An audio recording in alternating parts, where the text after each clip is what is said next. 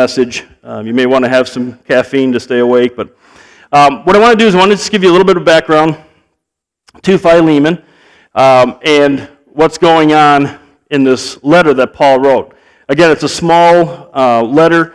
You can turn there if you'd like. If you're using the Bible there in the chairs, it's page 1195. It's only 25 verses.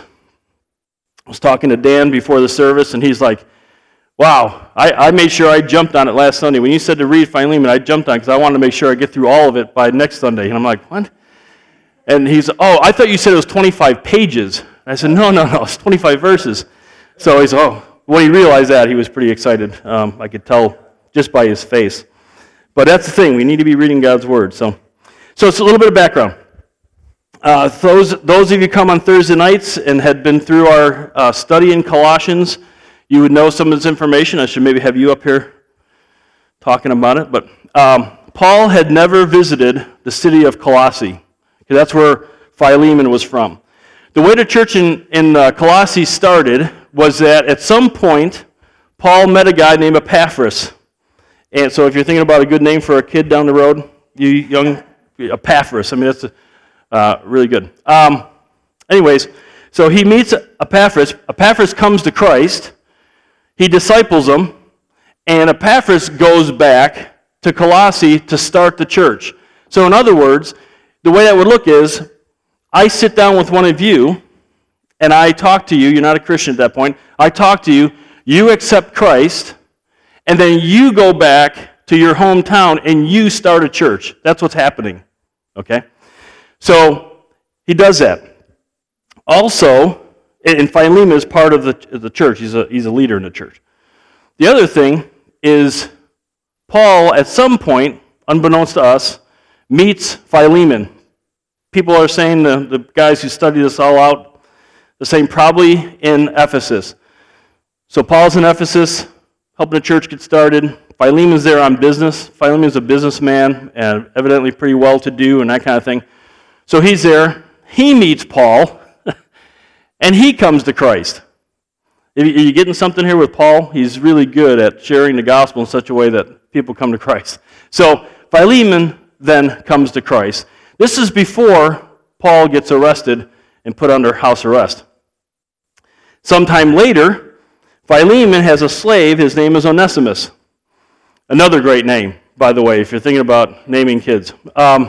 And Onesimus, you can name it that. You'd be like, is it a boy or girl? Whatever. It works great in our society today. Anyways, I digress. Anyways, so Onesimus, he runs away from Philemon, evidently steals some money on the way, but also him leaving is kind of stealing because he's a slave, So he leaves.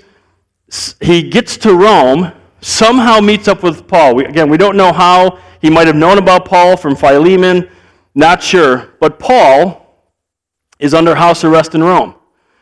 He's under house arrest because he's been sharing the gospel. So he's going around telling people about how God's offering to forgive them of their sins and to restore their relationship with him and take them to heaven one day. And the Roman people are not happy about this. I mean, if you've read through Acts, if you've done any of that, you know that they're not happy about this. It's costing them money.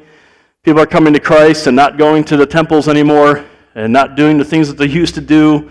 Therefore, they're not getting their money. And so Paul is under house arrest, chained to a Roman guard 24/7. So Onesimus comes to Christ, and he knows, because Paul's telling him, hey, you need to ask Philemon's forgiveness for running away and stealing, and you need to restore that relationship with Philemon. Now, what Paul does, pretty tricky, he writes this letter to Philemon, and he sends it back to Colossae with Onesimus. And then he says, read this to the church.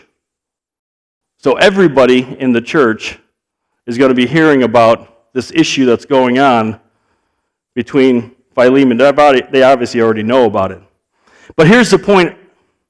At its core, Christianity is all about restoring relationships. If you want to know what Christianity is, if you want to give a good definition to people in your life who are wondering what's Christianity all about, Biblical Christianity, I have to add that, I suppose, is all about restoring relationships. First, our relationship with God, and then our relationships with each other, in order for those people then to restore their relationship with God, in order for them to restore the relationship with others, so they restore the relationship with God. You getting the point?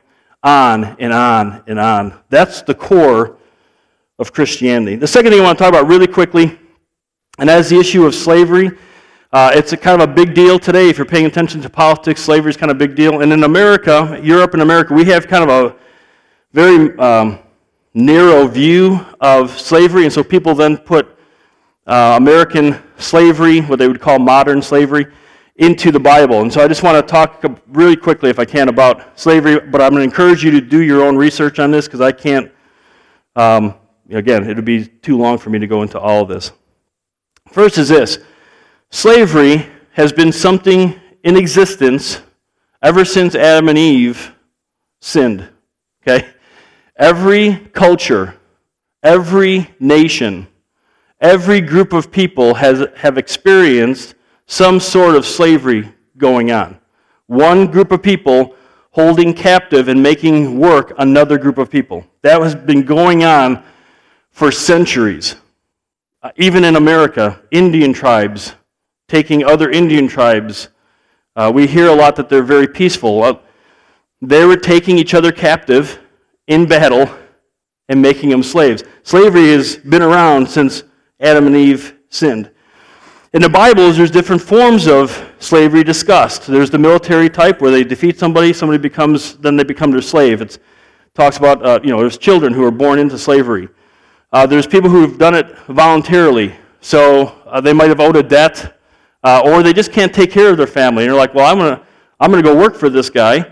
My family will come with me, and they'll take care of me. And slaves in the first century specifically, especially Jesus' time and afterwards, they didn't want slaves doing an uprising, and so they began to treat their slaves really well, and a lot of them became very educated, became the doctors who took care of the family, taught the kids, that kind of thing. So there's a bunch of different things that are talked about. There's also indentured servanthood. So a person works for 7 years, 10 years, and then when they're done, it's kind of a contract, they'll get a plot of land that becomes their own. So that's the kind of thing going on. But just because the Bible mentions slavery doesn't mean it condones slavery. And here's kind of the two big points I want to make concerning that. Number one, Jesus didn't come to earth to end slavery or to change really any kind of cultural misconduct or issue, and certainly didn't do it in a political manner. He didn't come to free people, in other words, from physical slavery. He came for something far greater than that, and that is to free people from spiritual slavery. So I get slavery is a bad thing, and we shouldn't be doing it, but 67 years of slavery compared to an eternity in heaven or hell, perspective-wise. So Jesus came to address a far greater situation, and that is spiritual slavery to sin and freeing people. And the slavery that we think of most often, the 18th, 19th century type of situation, it was only when Christianity teamed up with democracy, in other words, people being able to vote other people into power, it was only when those two things teamed up that people began to say, well, I'm going to vote for somebody who believes the way I believe on slavery, put them into office, and pretty soon enough people were in the government and we abolished slavery. And so Christianity is all about freeing people. It's all about we're creating the image of God. It's all about, men are equal. And it's interesting because this is the one thing that Paul is going to ask Philemon to do concerning Onesimus, and that is to free him now that he's been freed spiritually. So that's a little bit of background. Let me move into the message itself and into the word. I think we all agree, logically, that we need to forgive. But when push comes to shove, and we're in it, and somebody has hurt us, it becomes very difficult, right? Anybody else agree with me on that one? Nobody. Okay, so I'm the only one that has a hard time forgiving. No, we get that. So why was Paul so confident that Philemon would be able to forgive. Because we're going to read it, and if you read it this week, you would have seen that Paul seems pretty confident that Philemon's going to forgive Onesimus.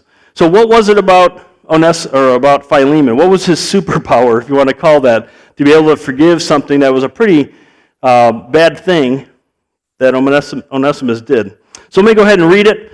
Again, 25 verses. I'll try to move through it rather quickly. Time is of the essence here. I know that there's roasts in the oven and all that kind of good stuff. So Paul, a prisoner of Christ Jesus, and Timothy, our brother, to Philemon, our beloved brother and fellow worker, and to Apphia, our sister, and to Archippus. I'm telling you, these are great names when you're thinking kids. It's too late for us, so we're thinking grandkids. Here, Archie. Here, boy.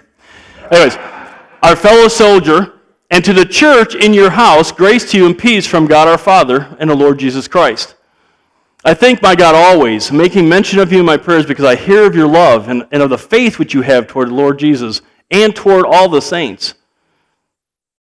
Onesimus is one of all the saints now. And I pray that the fellowship of your faith may become effective through the knowledge of every good thing which is in you for Christ's sake. For I have come to have much joy and comfort in your love, because the hearts of the saints have been refreshed through you, brother. That verse right there, we could do a message on that. So cool. Therefore, though I have enough confidence in Christ to order you, he's an apostle, he's got that power to order Philemon to do something, order you to do what is proper, yet for love's sake, I rather appeal to you, since I am such a person as Paul, the aged, and now also a prisoner of Christ Jesus, the fact that he's under house arrest. I appeal to you for my child Onesimus, whom I have begotten in my imprisonment. Now again, he's talking about the spiritual birth of Onesimus, all right? Paul didn't, have a child named Onesimus, who formerly was useless to you. Onesimus, by the way, means useful, but now is useful both to you and to me. I have sent him back to you in person. That is, sending my very heart. I mean, Paul's just this kind of guy anyways. He just loves this guy. This guy has been awesome to him, has helped him so much in the spreading of the gospel. Sending my very heart, whom I wish to keep with me, so that on your behalf, Philemon, he might minister to me in my imprisonment for the gospel. But without your consent, I did not want to do anything, so your goodness would not be in effect by compulsion, but of your own free will. For perhaps he was for this reason separated from you for a while, that you would have him back forever, no longer as a slave, but more than a slave, a beloved brother, especially to me, but how much more to you, both in the flesh and in the Lord. If then you regard me a partner, accept him as you would me. But if he has wronged you in any way, or owes you anything, charge that to my account. I, Paul, am writing this with my own hand. In other words, I'm putting this down in the letter so you know that's me doing this. I will repay it. Not to mention, by the way, that you owe to me even your own self as well. In other words, Paul's like, just want to let you know, remember, I'm the one who led you to Christ. It's just kind of an interesting, thing he puts out there. Anyways, yes, brother, let me benefit from you in the Lord. Refresh my heart in Christ. Having confidence in your obedience, I write to you, since I know that you will do even more than what I say. At the same time also, prepare a lodging, for I hope that through your prayers I will be given to you. A little accountability. Epaphras, my fellow prisoner in Christ Jesus, greet you, as do Mark, Aristarchus, Demas, Luke, my fellow workers. The grace of the Lord Jesus Christ be with your spirit. All right, we want to look at three things here that Paul talks about. Again, we could spend weeks in this. We're going to look at three basic things that was true of Philemon that gave Paul confidence that he was going to forgive and restore the relationship. And it's three things. One, it's love Jesus. Again, this is not rocket science, okay, you guys? So I'm not a very brainiac guy. I'm kind of a rubber meets the road. Let's make it simple. Here we go. Love Jesus, know Jesus, share Jesus. If we're going to be motivated to make the pathway open for people to come and restore the relationship, we need to love Jesus, know Jesus, and share Jesus. That's what our focus needs to be. That's what our motivation needs to be. And so we see in verses 4 and 5, it says this, I think my God always making mention of you in my prayers, because I hear of your love and faith which you have towards the Lord Jesus. And of course, that then flows to the other people in the church. This idea of biblical love is crucial for us to get a hold of. Biblical love, as I've said often, is looking out for the best of somebody else no matter what it might cost us. It's not always costing me a hug on somebody. Sometimes it's me sitting down with somebody and saying, hey, listen, I see some things going on in your life, and I'm really concerned about those things, and it might cost me a relationship with somebody. Okay? So it's costly. Biblical love is a commitment that we make. It's not an emotion. It's a commitment to do what's best for the other person. Jesus said that love equals obedience and vice versa. Obedience equals love. He said this in John 14, and 15 and 21, so I kind of jumped a little bit, but if you love me, so Jesus is talking here, so put yourself in here. If you love me, Harold, you will keep my commandments. He who has my commandments, Harold, and keeps them is the one who loves me. So Jesus is saying, if you love somebody, and if you love Jesus, Christian, then you're going to obey Jesus. All right? And he's saying that we need to forgive. And so loving is going to cost me doing life my way. He talks about love and faith. I'm saying I love Jesus. I'm going to look out for his best by doing life his way. It's going to cost me doing life my way, and it's going to take me faith in him. Faith thinking, believing that his way is better than my way. And again, when we look at what God calls us to do, oftentimes it's completely counterintuitive to the way we want to respond as humans, or what our friends are telling us to do. Maybe even other Christians are telling us to do. It's almost completely opposite. So what does Jesus say about forgiveness? And again, we talked about this a little bit last week, but in Matthew 18, you might have remembered this from a series that we did, a family series that we did. Peter's talking to him, and Peter says, hey, Lord, how often shall my brother sin against me, and I forgive him? How many times should my brother do something to me, and I leave the path open for restoration? Up to 7 times? And Jesus said to him, I do not say to you up to 7 times, I'm saying up to 77 times. In other words, or 70 times 7, however your translation says it. In other words, on and on and on. We live a life that has a heart that says, I'm going to leave the pathway open. I'm not going to hold a grudge against somebody who has hurt me. And one more point on this, I was just thinking about this week. This is how Jesus, by the way, lived when he was on earth. Look what he says here in John 14. Jesus speaking again, I will not speak much more with you, for the ruler of the world is coming, and he has nothing in me. In other words, he's not a part of me. But so that the world may know that I love the Father, Jesus is speaking here, God the Son, that the world may know that I love the Father, I do exactly as the Father commanded me. See, Jesus, when he was on earth, wasn't just living a perfect life and then dying on the cross for us. He did that. That's important. But he was also giving us the example of how we should be living. And again, we can go into the whole theological side of that. We won't do that maybe some other time. But Jesus is saying this is how you're supposed to live in complete obedience to God. Anybody know what happened shortly after him making the statement? Come on, Bible scholars. He went to the cross. This is John 14. He had some final teaching to give his disciples. After saying this, he went to the cross. Not my will, remember him praying? Not my will, but your will be done. And he went to the cross. Why? Because he wanted to provide a pathway for us to have our sins forgiven, have a relationship with God restored. Jesus did that for us. And he's asking us to do the same thing. Well, Paul knew that the love and faith that Philemon had been showing was he's going to have to turn it up a little bit for this one. This obviously was a little bit more than the love and faith he had been demonstrating to the people at Colossae. And so he says, hey, listen, I'm going to let you know I'm praying for you. Okay, so I appreciate and you're encouraging me with how you love, but I'm going to pray for you about something because this is going to be a little bit more, a little bit over and above what you're normally doing. And so he says this, I pray that the fellowship of your faith may become effective through the knowledge of every good thing which is in you in Christ, for Christ's sake. So he's praying for Paul, and this is kind of a clunky verse. But what he's praying for is that Philemon would continue to grow. You notice how he didn't say, God, I just want to pray for Philemon right now that you would go ahead and just encourage him to forgive Onesimus. Yeah, that's how we usually pray, right? Paul says this really clunky English verse, which was very nice in the Greek. But he's praying that Philemon would grow to a point spiritually that the outflow of forgiveness would just simply happen for Onesimus.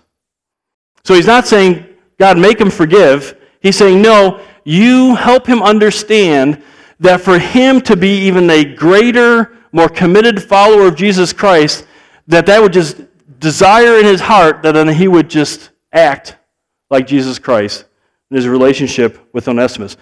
I want to quickly run through this for you because I think it's important. You can go to the next slide.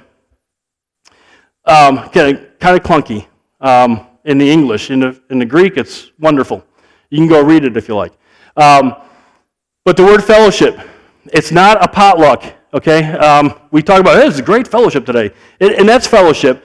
But biblical fellowship is really talking about this idea of belonging, of having common experiences, of knowing somebody really well because of what you've gone through. And so it's like if you've gone on a mission trip and you go through, it's hot and sweaty and people are doing all kinds of work, and I could tell you stories about mission trips that I've been on, and it's hot and sweaty and people are kind of getting at each other, and then you kind of all work it out, and there's a bunch of loving and hugging at the end, And then they come back and like, whoa, that was awesome, man. We are so close, and it's this huge spiritual high. That's fellowship. Working together. Experiencing life together. Doing what we're doing here at Grace Point by asking God to use us to build a church, the tough times that we experience and the frustrations that we might experience and wondering, hey, is so-and-so going to be here this morning to serve or not? We don't know. All that kind of stuff that goes on. That's all part of fellowship. And so Paul is praying that Philemon, through this experience of having to forgive Onesimus of a huge sin against him, that he would grow in his fellowship with Jesus Christ, his knowing him, which is the other thing he talks about. But the word effective just means energy, that it would happen, that this fellowship would occur. And that knowledge is knowing something through personal experience. It's very closely associated with fellowship. But in other words, again, Paul's point is that Philemon would experience more depth of relationship or sense of belonging to Jesus by personally experiencing what it means to forgive a large debt, just as Jesus has forgiven Philemon's large, eternal debt of sin. And so he's asking God to make that happen in Philemon's heart. Because again, that's a huge desire, that's a huge thing that God calls us to do. You remember on our last series in Romans 8, talked about the fact that God is his purpose when he's called us to Christ is to make us look more like Christ. And what greater way to look like Jesus than to give forgiveness to somebody, to keep, again, the pathway open, not necessarily trusting them, not condoning what they've done, but making the pathway available to them to repent of what they've done and to restore the relationship. There's no greater way to be like Jesus than to offer the forgiveness that he made possible for us. And the last one is this, and as Paul always does, he brings it back to the gospel. And if we miss this point, you guys, we miss everything. Everything about our lives now, once we put our faith in Christ, is all about the gospel. It's all about showing people who don't know Christ a love and forgiveness so that they would turn to Christ. And how we treat each other is a big part of that, Jesus tells us. But so the last one, verses 12 through 14, says this, I've sent them back to you in person, that is, sending my very heart, whom I wish to keep with me, so that on your behalf he might minister to me in my imprisonment for the gospel. Again, so Paul's in prison, and he can't get out and share Christ with people. if you read Philippians, it's pretty cool because every Roman guard who's chained to him 24/7 hears the gospel. And then the gospel gets back into Caesar's household. It's pretty cool. So Paul doesn't stop sharing Christ. He just doesn't have an audience except for one. So he's saying, hey, Onesimus has been helping me with this. He's been getting out, sharing the gospel with people, and it's huge. And I want him to do that, and he's kind of doing it on your behalf because you can't do it because you're doing your job and doing that kind of stuff. But without your consent, I did not want to do anything so that your goodness would not be in effect by compulsion, but of your own free will. Paul wants Philemon to be moved by God to make this happen. Okay? And the third thing here is to share Jesus. See, Paul took seriously Jesus' command to go make disciples. And he saw every situation as an opportunity for that to happen. And here's another opportunity for them to demonstrate what salvation looks like to the church, to Philemon's business partners. They're going to be able to see what happens when a Christian chooses to forgive somebody else, especially somebody who has hurt, in a sense, Philemon the way he has. And this has been a characteristic of the Colossian church. You can turn there. I'm not going to read it this morning, but chapter 1, Paul talks about the fact that they are sharing the gospel with people left and right. And again, Paul wasn't in Colossians or Colossae doing that. The Christians in Colossae were doing that. So we all have a call to share the gospel with people. So Paul wanted to keep Onesimus, and he wants him to be part of this gospel spread, to get it out. And so he says, I want you to forgive him. And Paul is really saying, I want you to free him. I want you to take and just free him so he can do what God wants him to do as it pertains to the gospel. All right, so as we do every week, what's the takeaway? Well, first is this. We need to look past the person to Jesus. Anytime somebody hurts us, we need to look past that person and we need to look at Jesus and what Jesus calls us to do and put our trust and our faith in Jesus, that what he says to do is the way we're supposed to respond. In spite of how we feel, in spite of everything that our minds are telling us, how crazy it is that we're doing this, what other people may be telling us, and then we need to choose, number one, to love Jesus. We need to forgive, believing that it's the best thing for you, for me. Jesus will never do anything to hurt us and everything to grow us. When he calls us to forgive, he's done it. All right, so he knows what it takes. But when he calls us to forgive, he's not doing that to hurt us. That's for our good. Again, Romans 8. It's so that we become more like Jesus, more like him, understand better. So we're to love him, and we're supposed to trust him that we need to do that. And trust that he's good. Secondly, to know Jesus. So we forgive so that we truly know Jesus. Unless you, as the old saying goes, if you want to know somebody, walk in their sandals or something like that, right? In other words, live their life. You want to know who Jesus is and how loving he is and how much he cares for you, then do life the way he did it, because in that you're going to feel and experience him empowering you to do it. You're going to better appreciate what he did for you, how hard it must have been in one sense for him to do it, and you're going to know and appreciate and grow in that fellowship with him like you've never experienced before and like he desires for us. And lastly, to share Jesus. So we forgive in order to share with others who Jesus Christ is. This is Jesus Christ. This is the God that I worship. He's a forgiving God. And so whether we're forgiving a Christian or whether we're forgiving a non-Christian, when they go, wow, how do you do that? How do you forgive? Our tendency is to kind of, just trying to be a good person. And, we kind of give the head bob, No, we need to say, listen, I've been forgiven so much by Jesus Christ, and he says to me, since now I have a relationship with him, hey, you need to do the same. And let me tell you about this God who's forgiven me, who's restored my relationship with him. It's an opportunity for us to share Christ, whether it's the person who sinned against us or other people who are watching us interact with that person. Here's my final point. See what I did with the word point? Put an E on that. Okay, if you don't know, Grace Point has an E on it. Some of you guys are like, I don't get it here. Grace Point has an E on it. Hey. Okay. Final point. Spiritual maturity is not demonstrated by how much you know the Bible, but how much you show Jesus Christ. We got this wrong often in church, where we think, well, I know a lot about the Bible, Pastor. Let me tell you about the Bible. Great, I'd like to see it. Because that's what God's holding me to. Am I responding the way Jesus told me to respond? Am I loving my neighbors? Am I forgiving people who have wronged me? Am I opening and keeping the path open for them to come and restore the relationship? Am I telling them about who Jesus Christ is?